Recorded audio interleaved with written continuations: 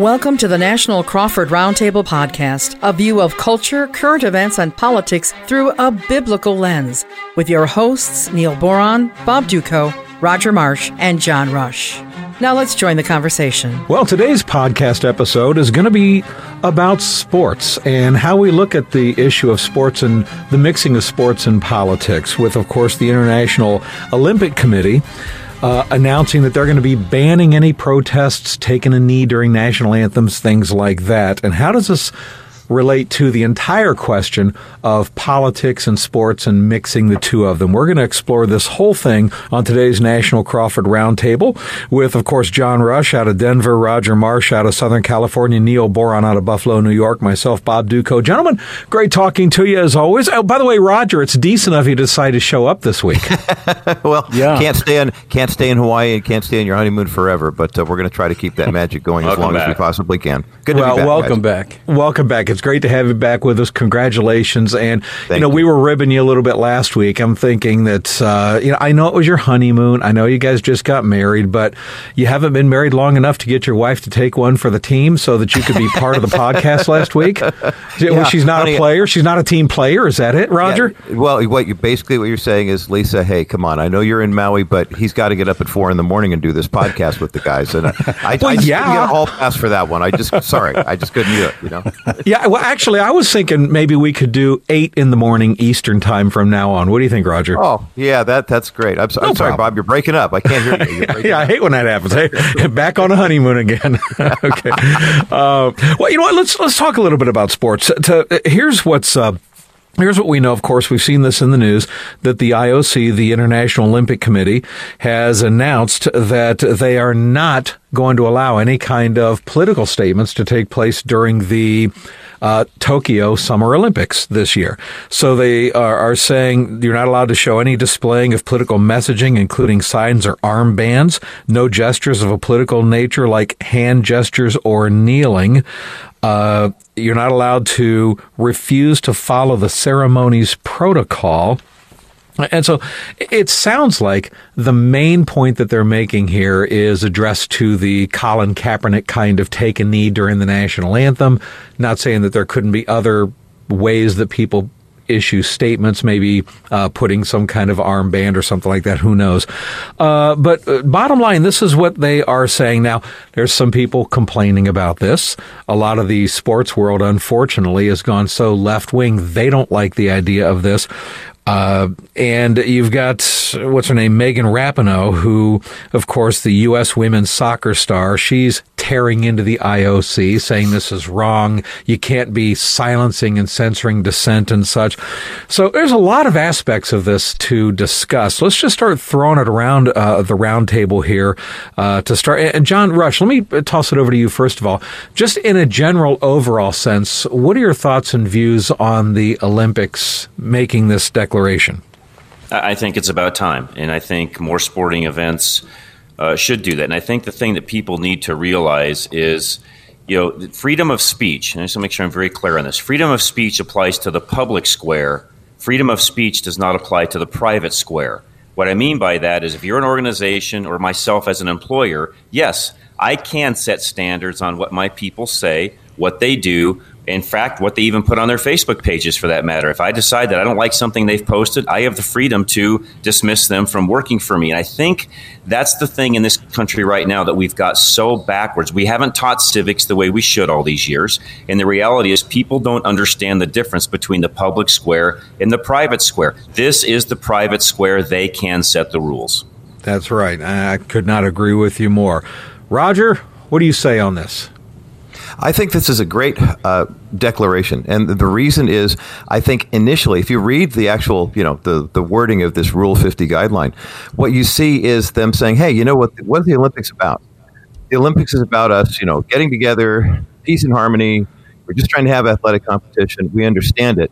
And for those who would say, well, no, wait a minute, you can't have this kind of, censoring of these athletes. Everyone's entitled to their own opinion. Well, I think in a different day, people understood there was only so far that you went with things like that. The name of the game is support your sport, support your country, sportsmanship, harmony, things like that. So for those Megan Rapinoe types who say this isn't right, and we should be able to dissent. Well, yeah, you should be able to dissent, the Olympic Committee is just saying this is not the place to do it. Let's lift up what is good rather than make this a political statement for what is bad. I think I'm glad they did it. I'm sorry they had to do it, but I think it's something that's time has come. Neil, what's your take? I don't disagree with anything that's been said thus far. I'm in favor of the Olympic Committee, instituting the guidelines. I also think it's important to note that they aren't trying to suppress what an athlete might say during a press conference. So it's the when and the where of it that matters. I think Megan Rapinoe and others that are trying to say this, puts a damper on our right to express our opinions. I think that's baloney. The reality is you have a right to express your opinion on your personal Twitter feed or anything else, or, in a press conference or wherever else it might be allowed. I mean, I'm sure that people are going to be able to walk around with whatever T-shirt they feel like wearing in the Olympic Village. But we're talking about what happens on the playing field and on the medal platform when people are being awarded medals or during the playing of a national anthem. Those are times when I think it should be prohibited, and I'm totally in favor of the International Olympic Committee deciding to do so.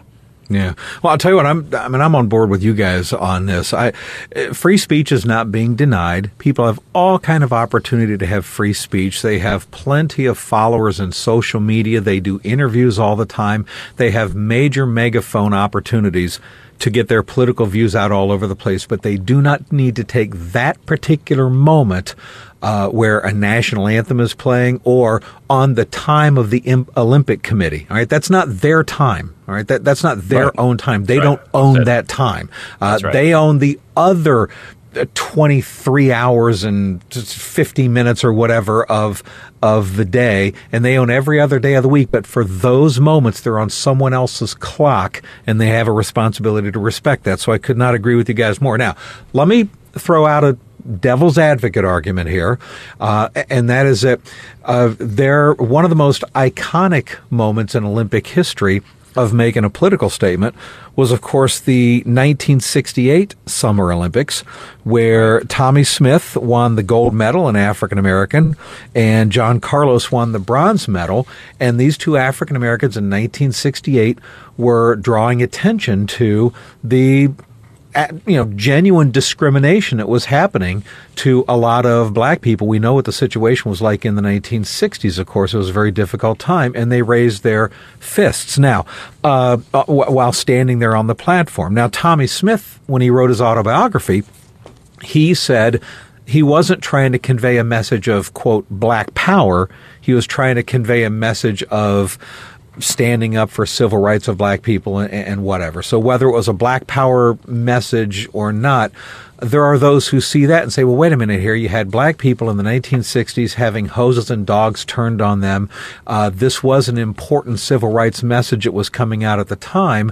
Do we now say that that iconic moment was also wrong to happen in the Olympics? How do we take stuff like that, which people tend to be more sympathetic, gentlemen, to that political statement being made then, and say it's okay then, but it's not okay now? Now, I think there's a lot of flaws in that argument, but that is a devil's advocate argument, John Rush, that some people are going to throw out. How would you respond? Yeah, there is a lot of folks that would say that, and what I would say to that is it's a different time. It's a different time for us as a nation. Despite what all of these people out there would say, the reality is, first of all, we've changed the definition of racism. It's no longer the same definition it even was during that time, and it's become more of a political mantra for people to run on than the true meaning of what it actually is. And again, bottom line is, these private organizations can set the tone for whatever they want to. Frankly, they could have said it back then. Now, here's the other thing.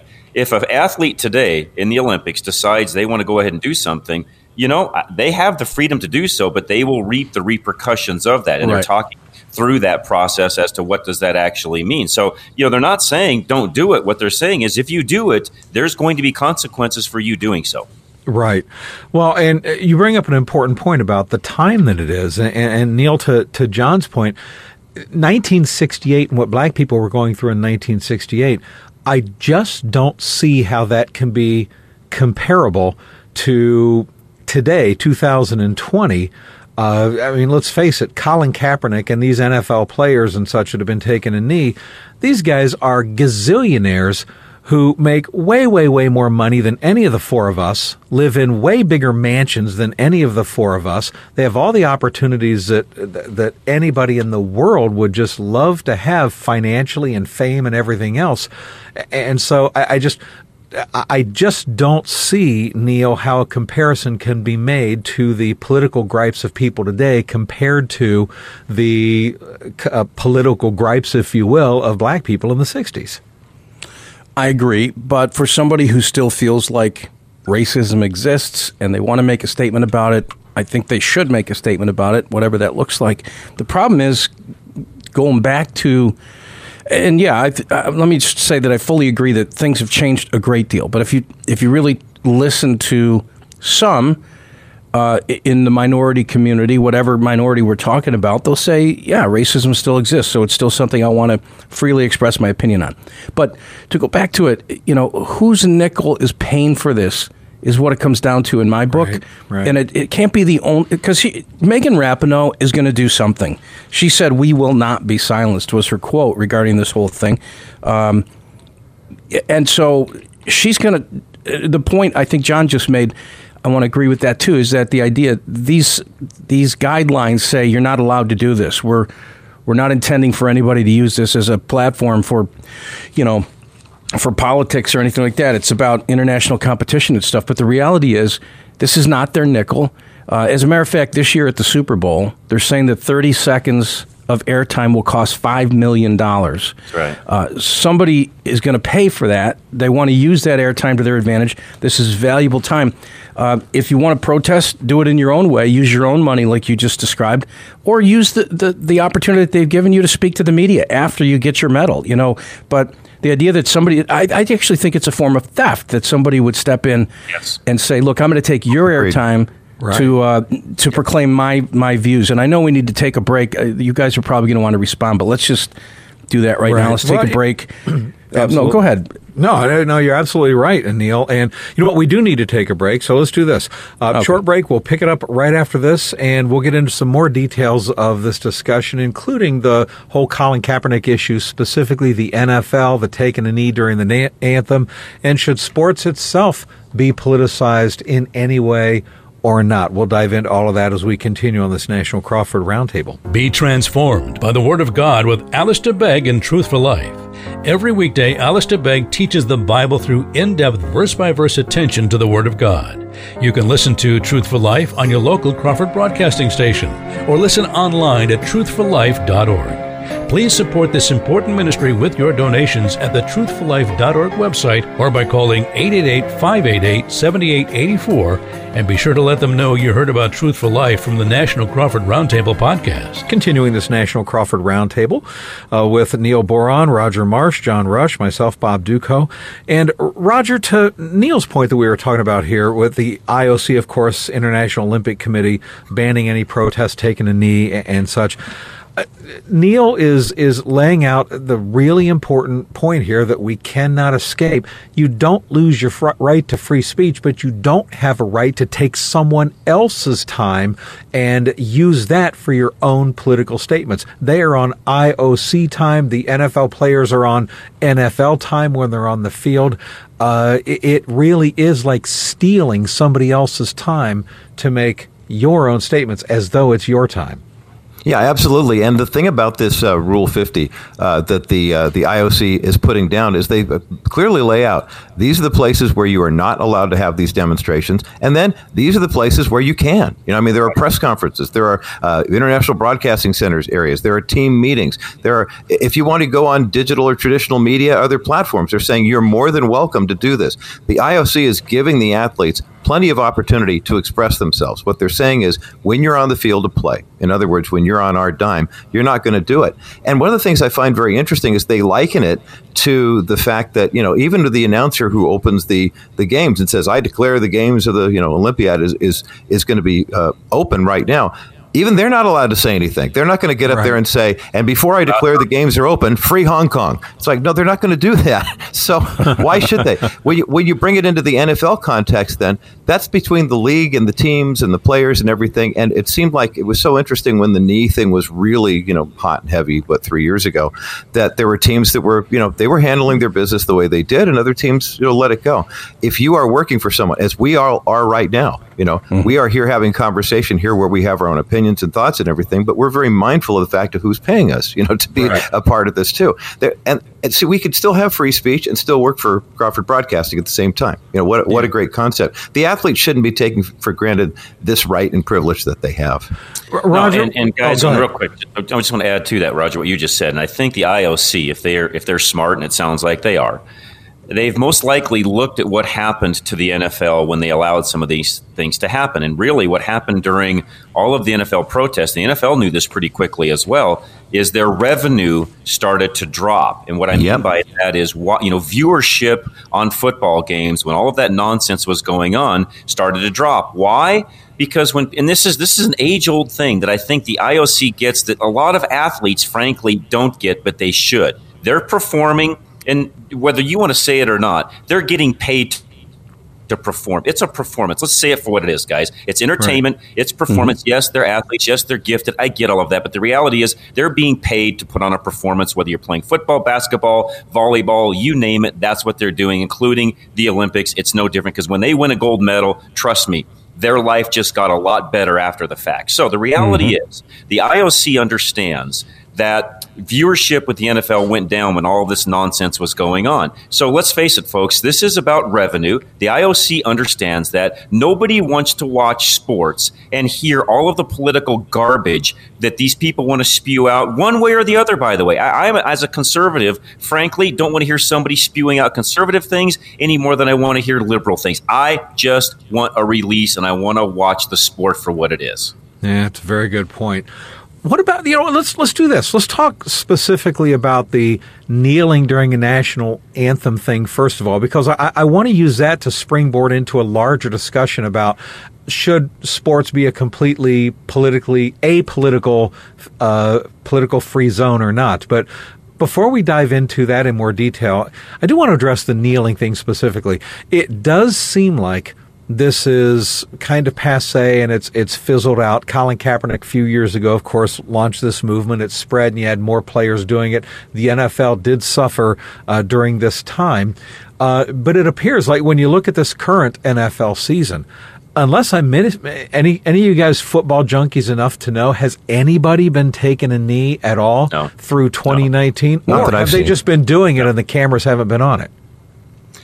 That could be the case, but nobody's reported on it. Nobody said a word about it.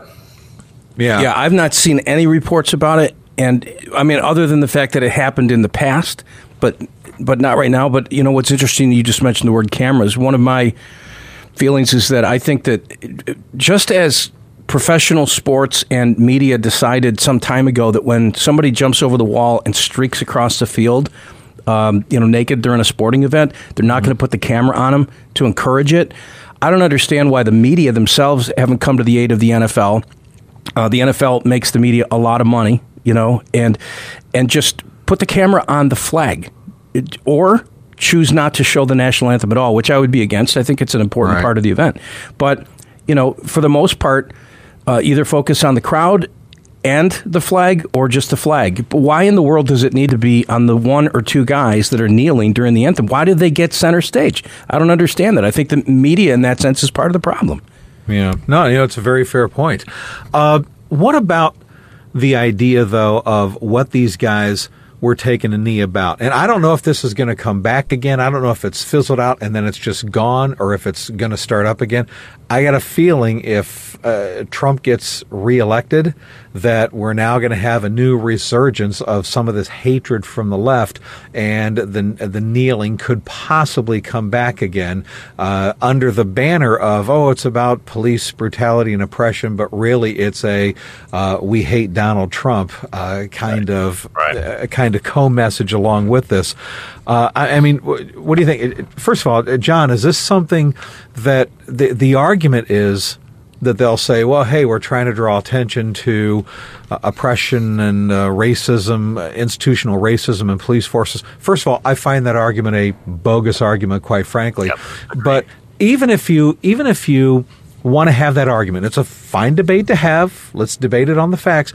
That is not the place to make the debate, because it does seem to me that this is extremely disrespectful to America, disrespectful to the flag. You're taking the moment of the national anthem itself. And what blows my mind, John, is how many people on the left have tried to claim, and I've had callers into my show, you guys probably have too as well over the last few years, say, oh no, they're not disrespecting the national anthem. This isn't an attack on the national anthem or America or the flag.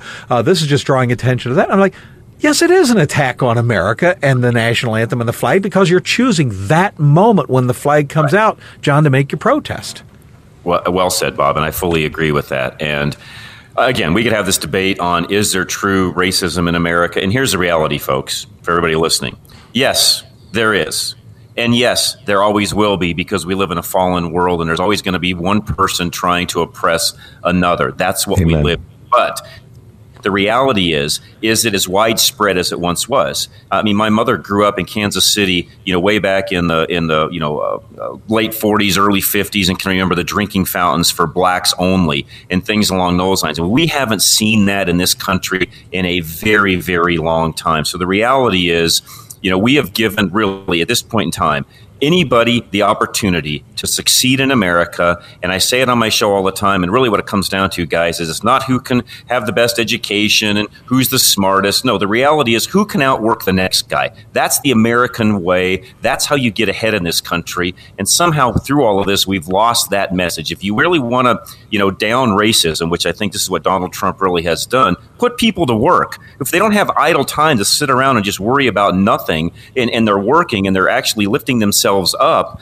our country becomes better. And that's where we're at right now. And frankly, guys, that's what the left hates, is because we are doing very well at that. Yeah, no, so well said. That's a very good point. And by the way, I got to say, too, just on the claim of institutional racism in police forces, there have now been 2 very large, exhaustive university studies done.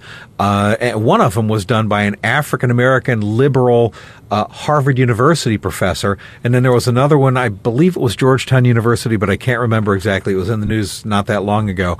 And these were done by liberal academics who admitted in both of these studies they were so surprised by the outcome of their result. They looked into the claims of systematic racism in police forces. And it's not to say there aren't bad cops and racist cops. We know they exist. But on average, they found that police officers, when they shoot someone, they're slightly less apt to shoot a black person than they are a white person. And so the claims of the systematic racism when it comes to police shootings and such just isn't there statistically. So, Neil, when you look at the statistics here of what the actual data shows, it's just actually not accurate that there's this systematic racism in police forces. Isolated here and there, of course, there's bad apples everywhere, and I know we got to take a break here, but it's just not systematic like people have been claiming. And the liberal academic studies themselves are backing this up.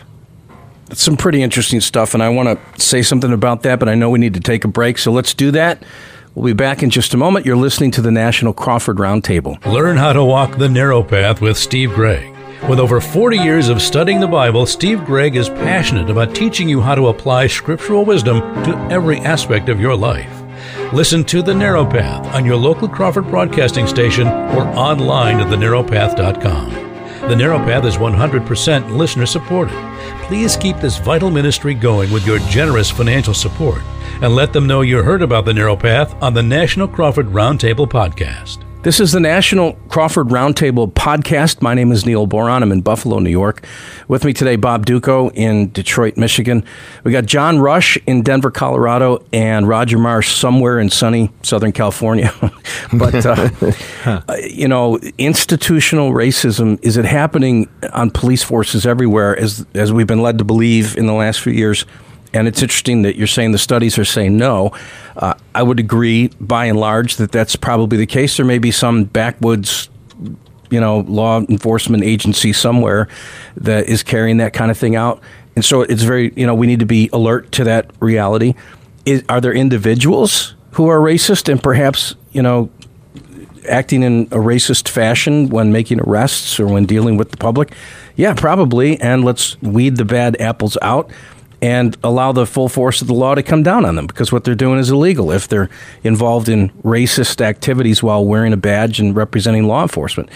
But by and large, the reality is that there are people who feel like African Americans or other minorities are at times targeted by law enforcement. And if that's something that they want to express, they can do so because they have the right to do that. It's the United States of America. They can freely express themselves. We've made several points, and I'm sure we'll make others, about why it's okay to do that in the proper place at the proper time. But, to just take this in a slightly different direction for a minute, there are other limitations that we live under that are widely accepted. I mean, for instance, we have the right to keep and bear arms according to the Second Amendment. And bear arms, meaning to have a gun upon ourselves. But there's laws that relate to concealed carry permits, and you can't bring a gun into an airport when you're passing through security.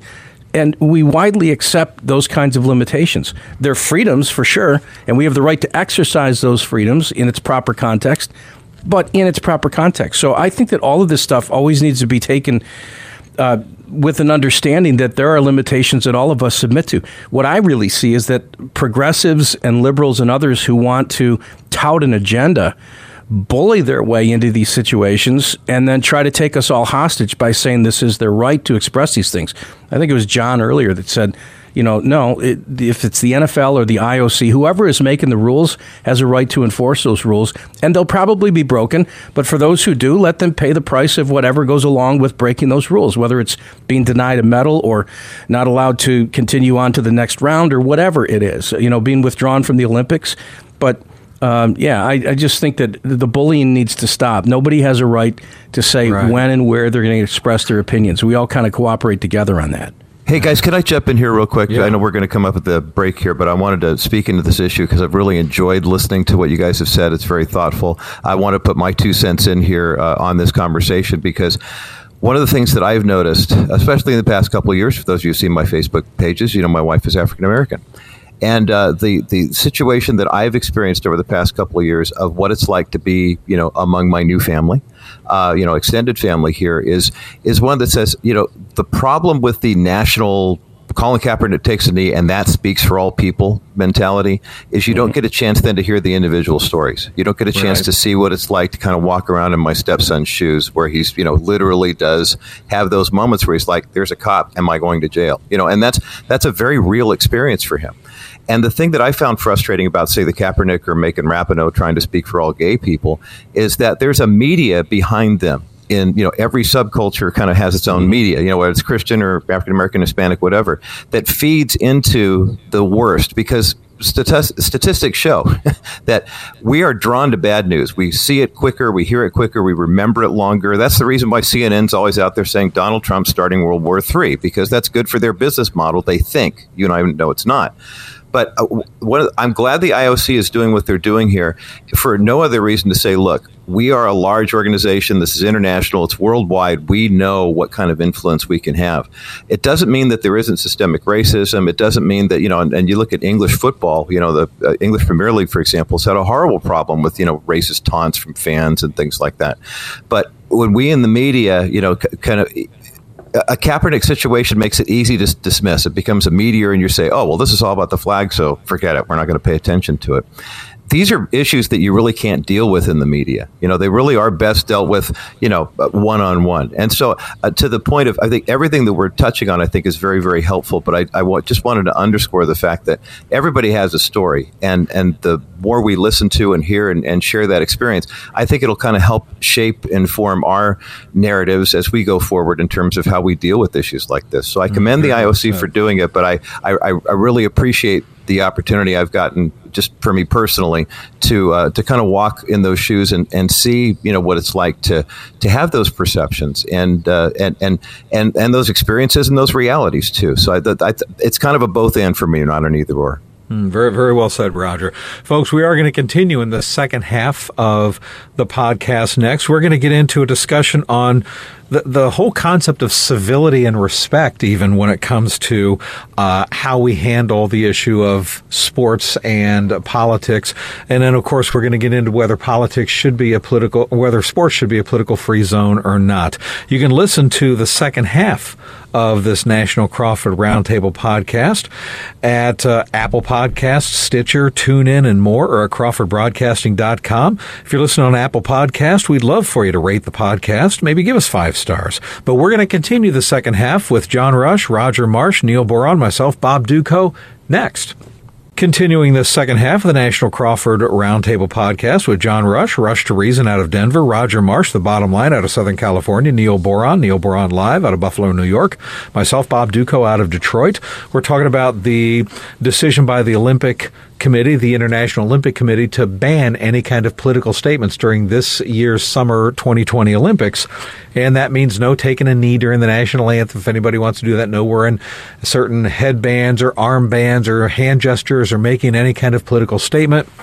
We're all pretty much in agreement that the IOC is doing the right thing. You know, let's people have the freedom to express their political views on their own time, on their own dime, but you don't get to steal the spotlight that's being paid for and is owned by someone else to make it your own cause celeb, whether it's for a liberal cause or a conservative cause.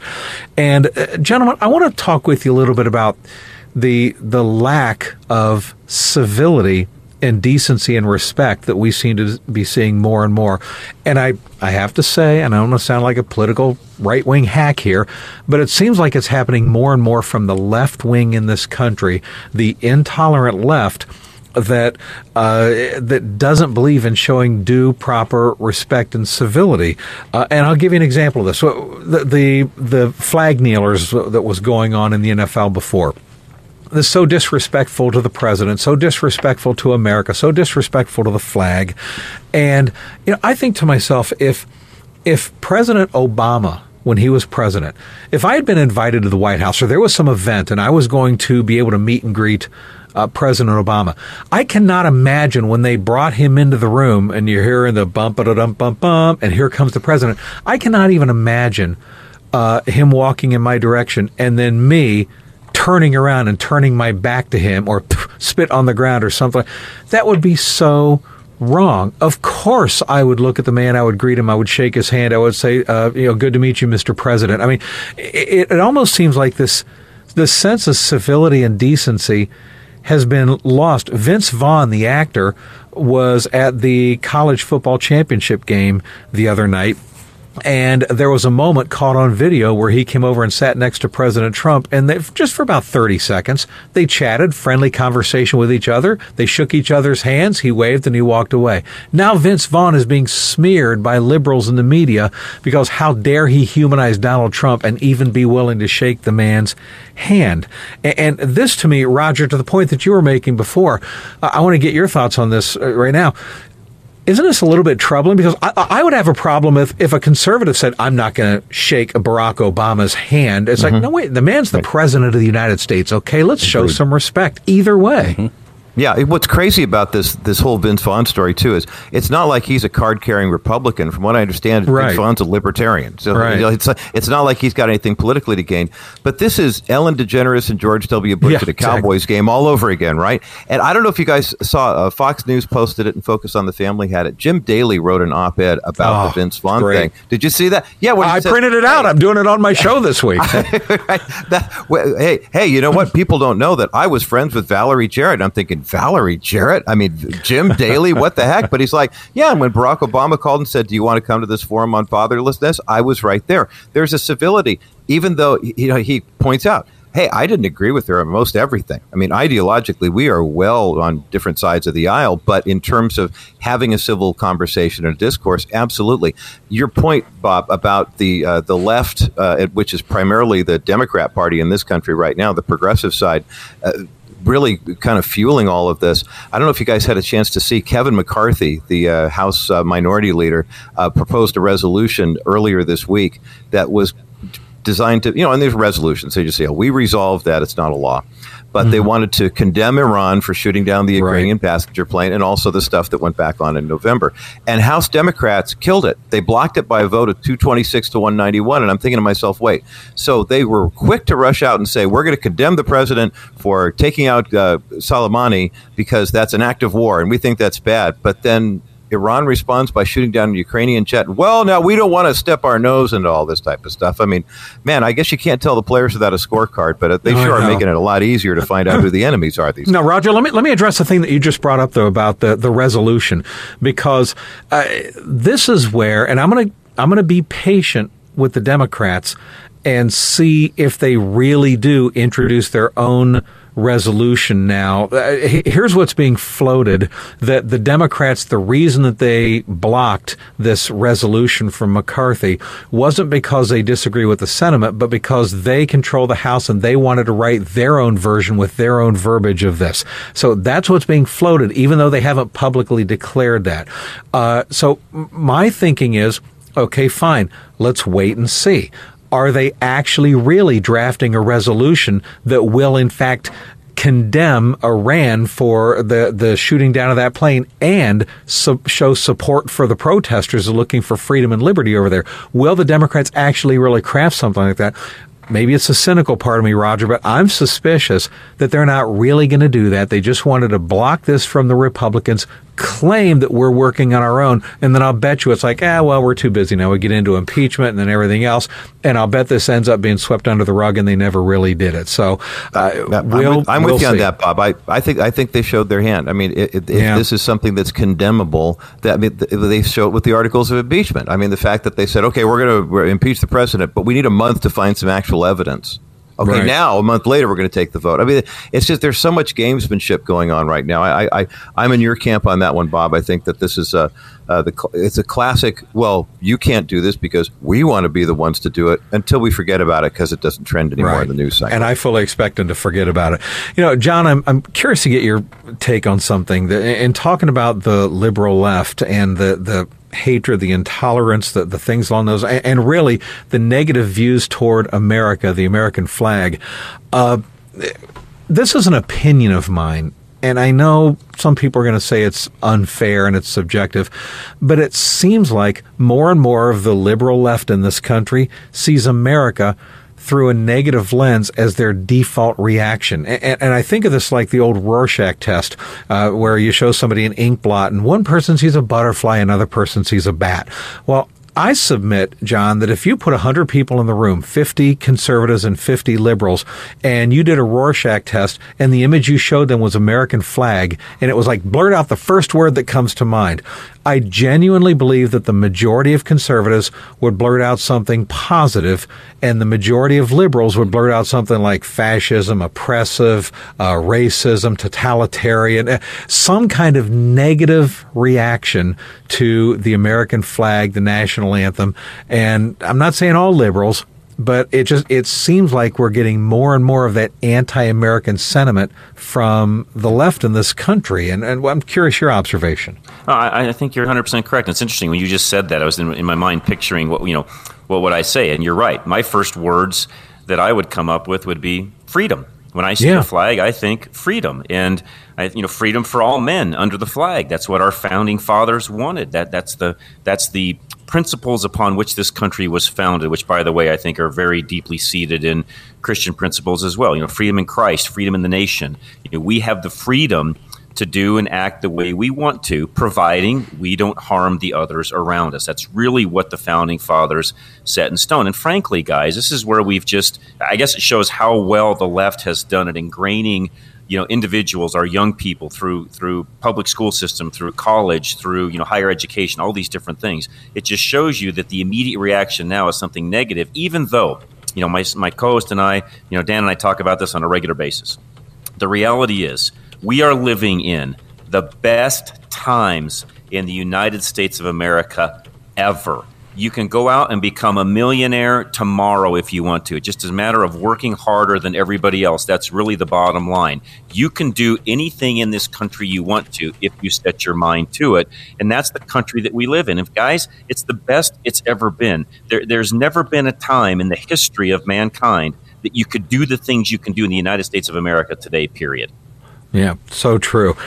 Neil, what's your take on that and the growing hostility toward anything America, especially from the political left? And I got to say, a lot of the young people, too, the new polls out, the Gallup poll and recently a Harris poll, showing that nearly 50% of the younger generation says they'd rather live in a socialist country or they would probably be happier living in some non-America country. What is this anti-Americanism that seems to be spreading more and more among the political left in this country? Well, I think you're right, and it is spreading, which is cause for concern, of course. And I think we need to not only address, the agenda and the items that are on the political agenda at hand, but we need to address the hearts of America and the American people. And I think that as believers, we have some ability to speak into that because, we know the Prince of Peace. But, let me back up the truck for just a second to say that, and I'm not going to be popular for saying this, but first of all, let me make a point that I think self-delusion is a kissing cousin to hypocrisy. And I'm going to talk about this on both sides very briefly. But as an example, somebody might say, well, why is the left so hostile? Where's the anger coming from? Well, President Trump occasionally says, he talks about crooked Hillary and shifty pencil-necked Schiff, and I watched some of the political rallies, and out of the abundance of the heart, the mouth speaks. So I don't know exactly what's in his heart. I love many of the policies that President Trump stands for, but I also could see that some of the things he said are the kind of things that can incite a riot, that he hasn't necessarily shown respect to Nancy Pelosi and other people that he disagrees with. And so I would hope and pray that people like Franklin Graham and Jerry Falwell Jr. and Paula White and the others who have the ear of the president would try to counsel him on that and say, look at, speak kindness, speak life, because Proverbs 15:1 says a gentle answer turns away wrath. You can be just as strong on all the issues, but treat people with kindness and respect, and you're going to get a different response. But on the other side of the equation, and so I think, honestly, the evangelicals and the president and others aren't really looking at what role we play in all that. On the other side of the equation, I just think it's ludicrous that progressives and liberals and others will say that, listen, we want equality and kindness and humanity shown to all mankind. Then they turn around and don't show it to President Trump or to conservatives. So I don't know. We got a whole bunch of self-delusion going on, but I do believe that people in the body of Christ can have an influence. Certainly prayer will matter, but how we conduct ourselves matters as well. That's a great point. I could say a lot more, but that's kind of where my heart is at. Roger, I know we got to take a break. I want to give you a chance to respond to that too. Neil, I resonate with what you said 100%. When we look at institutions versus individuals, we realize that change begins with individuals, not with institutions. And so the fact that there are so many people that we all know who are going to the White House on a regular basis and praying for the president, that he has a very strongly committed Christian vice president working with him, and yet still takes to the tactics that he does, is a pretty good indication that we still need to keep praying for whoever's at 1600 Pennsylvania Avenue. And I think that's a very wise counsel from our sage, Pastor Neil. Let's take a quick break, and we'll come back with more on this special edition of the National Crawford Roundtable podcast. Dr. Michael Youssef leads the way for people living in spiritual darkness to discover the light of Jesus Christ. This tremendous outreach begins with the proclamation of God's Word through the uncompromising biblical teaching of Dr. Michael Youssef. Leading the Way is here to equip and strengthen the church to stand strong and to advance the gospel in today's ever-changing world. Listen to Leading the Way with Dr. Michael Youssef at ltw.org/listen, and be sure to mention you heard about their program on the National Crawford Roundtable podcast. You're listening to the National Crawford Roundtable podcast along with Bob Duco out at the Bob Duco Show in Detroit, Neil Boron, host of Neil Boron Live in Buffalo, New York, John Rush, host of Rush to Reason, Denver, Colorado, and myself, Roger Marsh, host of The Bottom Line here in Southern California. And we're talking about, we started talking about 45 minutes ago, the International Olympic Committee's decision to ban all political statements. And we're just kind of wandering through a dialogue about how this, speaks to the kind of condition in the world, but now specifically focusing on what's happening here in the United States. And guys, I'll just toss this, Bob. I'll toss it back to you. This we're concerned about an anti-American sentiment, but should we in the body of Christ be as concerned with an anti-Christian sentiment that's happening here? Because I don't think they're mutually exclusive. No, I don't think they are either. I think there is very much an anti-Christian sentiment. And to the point that as well that I want to address that Neil brought up before, it is true that President Trump says things in a harsher way than he should. There are times where, I don't like when I hear him refer to Adam Schiff as pencil neck, and I would rather not hear things like that. So I think we have to be honest and wide-eyed and genuine about the president's warts and flaws and his rough edges, and I do hope that the evangelical Christians surrounding him are trying to sand those edges and basically, move him in a direction farther away from that. But at the same time, we got to recognize that President Trump, this has been woven into his DNA for so long. He's a counterpuncher. He doesn't take baloney from anybody. You come at him with the kitchen sink, he comes at you with the whole kitchen, including the neighbor's kitchen. That's how he operates. And if you look at the words that have been used to describe him by people on ABC, NBC, CBS, CNN, MSNBC, by Adam Schiff, by Nancy Pelosi, and all the rest of them, they have called him Hitler, the KKK, a racist, a Nazi, mentally unhinged. I mean, they have said the nastiest, most vile things about him, and that doesn't justify him doing tit for tat. I'm not saying that, but at the same time, I think we need to recognize that the amount of vicious hatred that's been leveled at this man, at least in my lifetime, has been unprecedented. Now, with that said, I look at the overall sense of anti-Americanism, and I think Roger's right. There's an anti-Christian attitude in this as well that seems to be permeating much of our culture and society. It is troubling, and I think that's one of the things that activates evangelical Christians very often as it relates to this president. I mean, Neil, I want to get your take on that and what Roger was saying, and then after that, I kind of want to bring it back full circle to the world of sports and close this discussion out with a talk about whether politics and sports should ever meet. But first, Neil, your take on what Roger was saying there about anti-Americanism and anti-Christian attitudes very often working in harmony with each other. No, I think that's exactly right. I think that we're seeing more of it, and I think scripturally speaking, and I don't want to be, constantly going back to the Word of God, but I do think it's the basis for what we believe. That hey, take it back. Take us back. None of us are going to complain. Right. No, but none of us should be surprised, right? Don't be surprised when men revile you and persecute you, say all manner of evil against you falsely, on account of me, Jesus said. So the things that we believe scripturally that we want to stand for, our Christian principles, are going to get us in hot water. And when they happen to align with what we believe are American principles and freedom and democracy and the things that seem to go hand in hand that we believe our nation was founded on, then we're going to get pushed back at every level, whether it's political or spiritual or otherwise. So I don't think we should be surprised, but I think we need to double down on things like prayer. And, even going back to what I said about Proverbs 15:1, a gentle answer turns away wrath. And, Bob, I don't disagree that no president in history has been as maligned as President Trump. I mean, he's got Hollywood against him. He's got liberals and progressives against him, basically all Democrats against him, and the media is against him. So everybody has been trying to get him out of office and saying hateful and harmful things. So why wouldn't he be like a cornered rat and come out and say what but a soft answer turns away wrath, and don't return evil for evil. And so the point I'm making is these scriptural principles, we either believe them or we don't. And my prayer would be that, we can't speak for the president. We can't get inside him and make him say certain things. And I guess he's pretty hard to control in terms of what he puts on Twitter and stuff. But we can pray about it, and we can demonstrate what we believe to be true. But I don't think we have to back down at all on what we believe about the ideology that we're discussing here. I think we can stand firm, stand on truth, and be stalwart in what we believe and what we stand for. But I also think we can do it with kindness and let God take care of the rest. I don't think we need to enter into that kind of fray or cheer the president on when he's mocking someone. I think we ought to pull back and say, well, I agree with what he's saying, but not how he's saying it. And I think that the world around us needs to know that that kind of stuff does matter to us if we're true believers.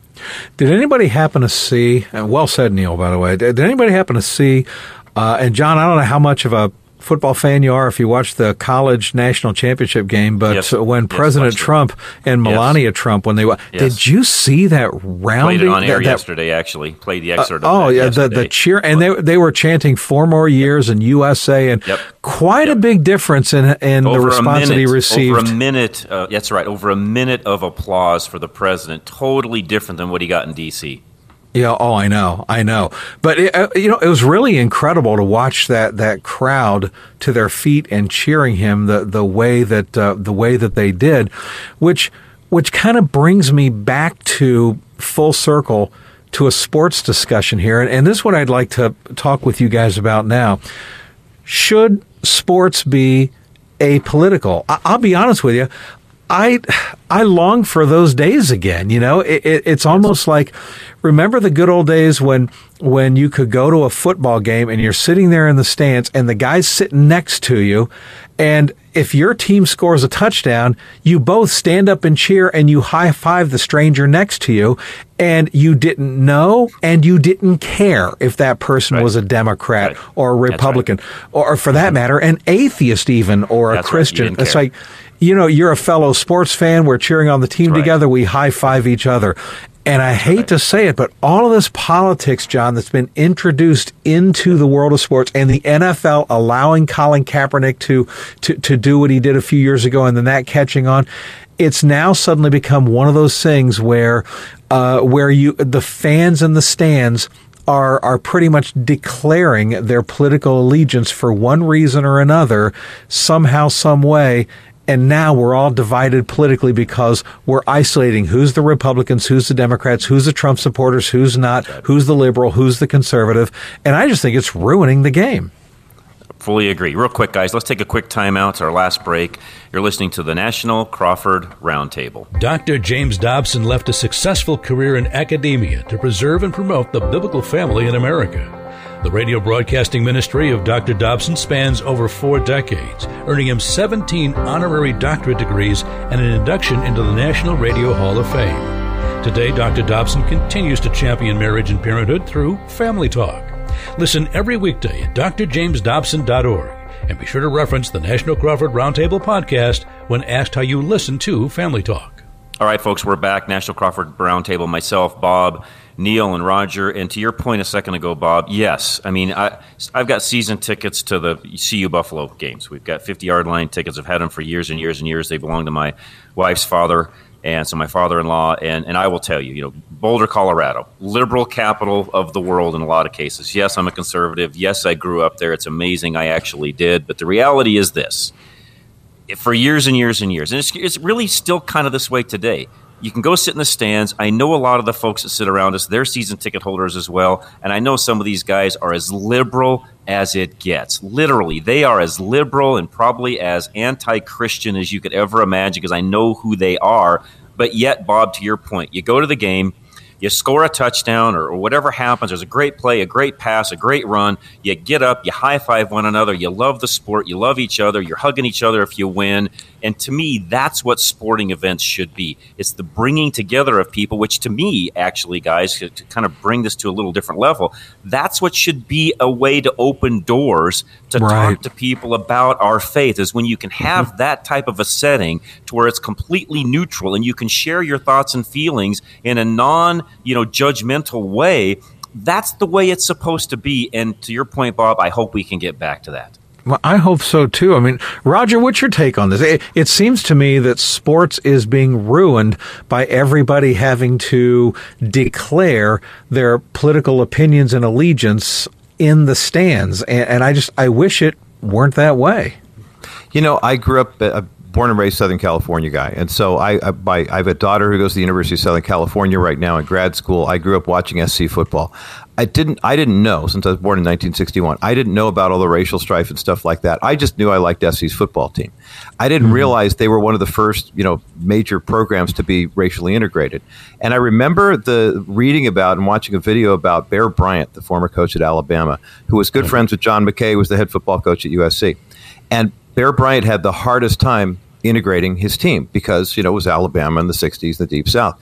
And so he called John McKay, goes, what do we do? He goes, well, why don't we play a home-and-home series? You guys bring your team from SC down to Alabama, and we'll play, and we'll see what happens. So they played. No protests, no marching, no kneeling, no nothing. Just SC's integrated team came in against Alabama's basically all-white team, and SC ran them off the field. And the very next year, Bear Bryant got permission to start recruiting African-American players. The point I make is they settled it on the field. They let their excellence, show and say, hey, look, this is a really good team. We don't care, necessarily the ethnic origin of these guys. We want the best team on the field. That was a mindset that had to be changed. And to Neil's point about being kind, I've always loved Romans 2:4. God's kindness leads to repentance. If you look at the Greek for the word kindness, Christosis literally means goodness, excellence, uprightness. When people see the goodness of God in our hearts, because we all know it's not us, it's what he's put in there, that does lead people to question and say, what the heck am I doing wrong? We really set a good example. Lauren Daigle's national anthem, the national championship game Monday night, is a good example of that. She didn't wear any signs, didn't wear a cross, didn't kneel, cross herself or whatever. She sang the national anthem. That was it. And social media went nuts the next day. Did you hear this girl? She was amazing. And I wonder how many people then went, I'm going to Google her, and she's got some records. And you began to Christian see. Artist. What do you know? Oh, what do you know? But you didn't get 7 that Grammys, from her 7 Doves. Yeah. You didn't get that from watching her sing the national anthem. What you heard was a talented singer singing the national anthem. I think that's a more effective way to witness. And I'm with John. I would love to see the sporting world kind of get back to that. It seems, Neil, this goes back to something I was talking about before, the civility issue that we were discussing. If this is going to happen, it seems like everyone needs to be willing to show a measure of civility. And we were talking about President Trump walking out there and getting the resounding cheers that he was getting. I have news for you. If I was at a sporting event and President Obama walked out on the field, I can't imagine any of the four of us standing up and booing. I can't imagine any of the four of us folding our arms and sending a stink eye vibe to the people around us.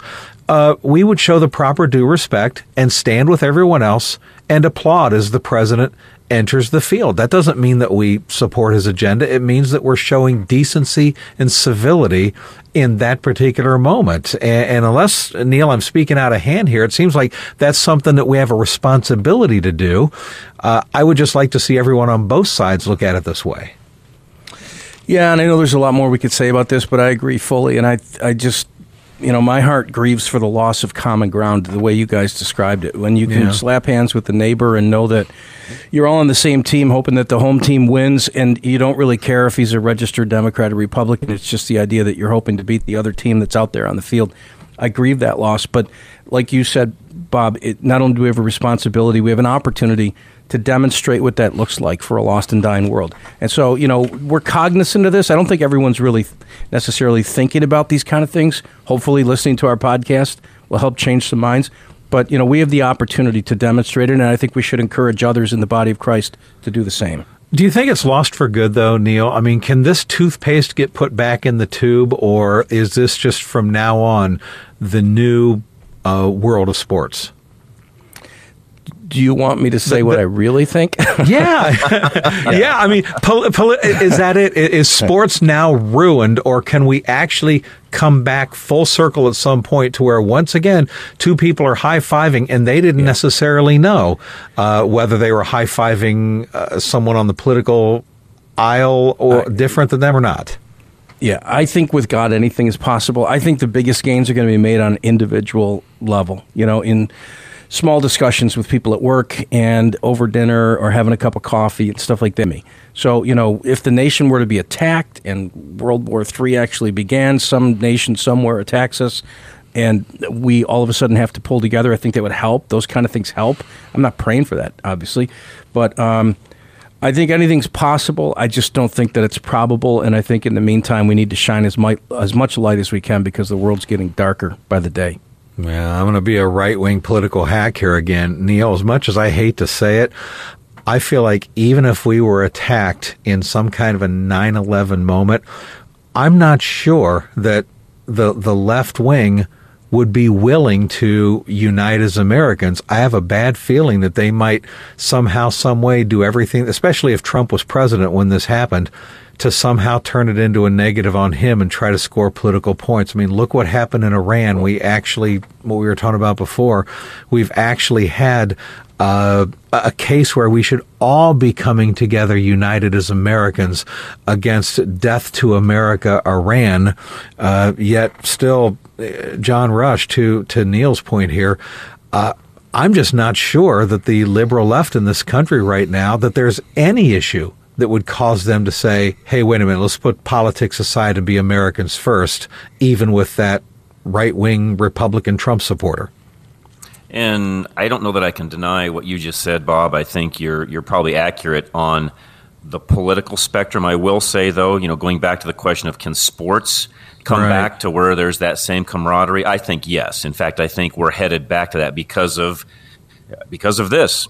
It's called the Golden Rule. The guy with the gold rules. And all of these teams know that if they don't get back to that neutral position, it's going to cost them in viewership, ticket sales, and other things. So I do think that the sporting world will come back to that. Now, will that have some effect upon what you said a second ago, Bob, when it comes to the political world? Yeah, I don't know. There's so much vitriol on the left and so much hatred for those of us on the right that I don't know. I mean, I think the only saving grace we have there is, to Neil's point and Roger's, is the Lord himself. If we as Christians can somehow be a positive influence on that side, show the love of Christ, show compassion, and still stand our ground at the same time, which, by the way, those are really, really hard things to do, what I just said. But if we can somehow make all of that happen and try to win some of them over, maybe there's a chance. That my fear is a lot of them are just so dead set in their ways that it's a really hard thing to change their mind on. Yeah, what do you think there, Roger? Can this toothpaste be put back in the tube as it relates to sports being apolitical? I don't think that there's ever going to be a time now in this culture where there won't be some camera in front of somebody who's trying to make a name for themselves, and they're going to. That it's a new reality. All we can do to combat it is to keep encouraging people of faith who are on that platform. I was reading the other day about Adam Wainwright, the St. Louis Cardinals baseball player, who opened up a separate Twitter account where he's encouraging people who follow it to read the Bible every day with him and have online discussions. And I think that's fantastic. You'll notice too, he's doing it on Twitter. He's not doing it at Busch Stadium. And I think that there's a way that you can still have an influence. Several thousand people are following that. So yes, there is a way we can. It's a both and, not an either or. But and I hate to be the bearer of bad news, but the church really thrives under pressure. And when you see the church in China and other places too. I was reading a book the other day about a couple of women who were Iranian Christians who were sentenced to death because of the fact that they were Christians. They spent 8 months in the Evin prison, which is the most notorious prison in all of Iran. And they said that their most fruitful mission field was the prison. They had both been trying to start churches that weren't getting anywhere, and they had more converts to Christ while they were locked up. So, I mean, I'm not wishing that on anyone, but I do realize that just because there is more oppression toward the church in the culture right now, it doesn't necessarily mean God isn't at work. Right. Well, I just know I'm very appreciative for you three gentlemen not being resentful and jealous of me because I live in the town that has the incredible world champion Detroit Lions. And so thank you for Bob, you're breaking up again. For your Christ-like humility and not violating the 10th commandment and coveting the Detroit Lions being your own team. So great discussion, guys. As always, and I just want to encourage everybody, when you go to Apple Podcasts, for example, rate the podcast, give us 5 stars. We always enjoy you folks tuning into us. And John Rush to Reason out of Denver, Roger Marsh, The Bottom Line out of Southern California, Neil Boron Live, Buffalo, New York, myself, Bob Duco, out of Detroit. Gentlemen, always great talking with you and catching up. Look forward to catching up with you on the Roundtable next week as well. Likewise, Bob. Thanks. All right, you bet. We'll see you guys. Congratulations to Roger again, too. Yes. Roger Marsh. Thanks, guys. Who we know married up large. And so congratulations to you, Roger. It's fantastic. Great to have you back. We'll see everybody next week, everybody. God bless. This has been the National Crawford Roundtable Podcast, a biblical view of culture, current events, and politics. Thank you for joining us. Download and subscribe to the National Crawford Roundtable podcast, available on Apple Podcasts, Stitcher, TuneIn, and more. Apple users can rate the podcast, and we'd appreciate your 5-star rating. National Crawford Roundtable podcast returns with a new discussion each week. Be sure to watch for the notification on your podcast app. This has been a Crawford Broadcasting Company production.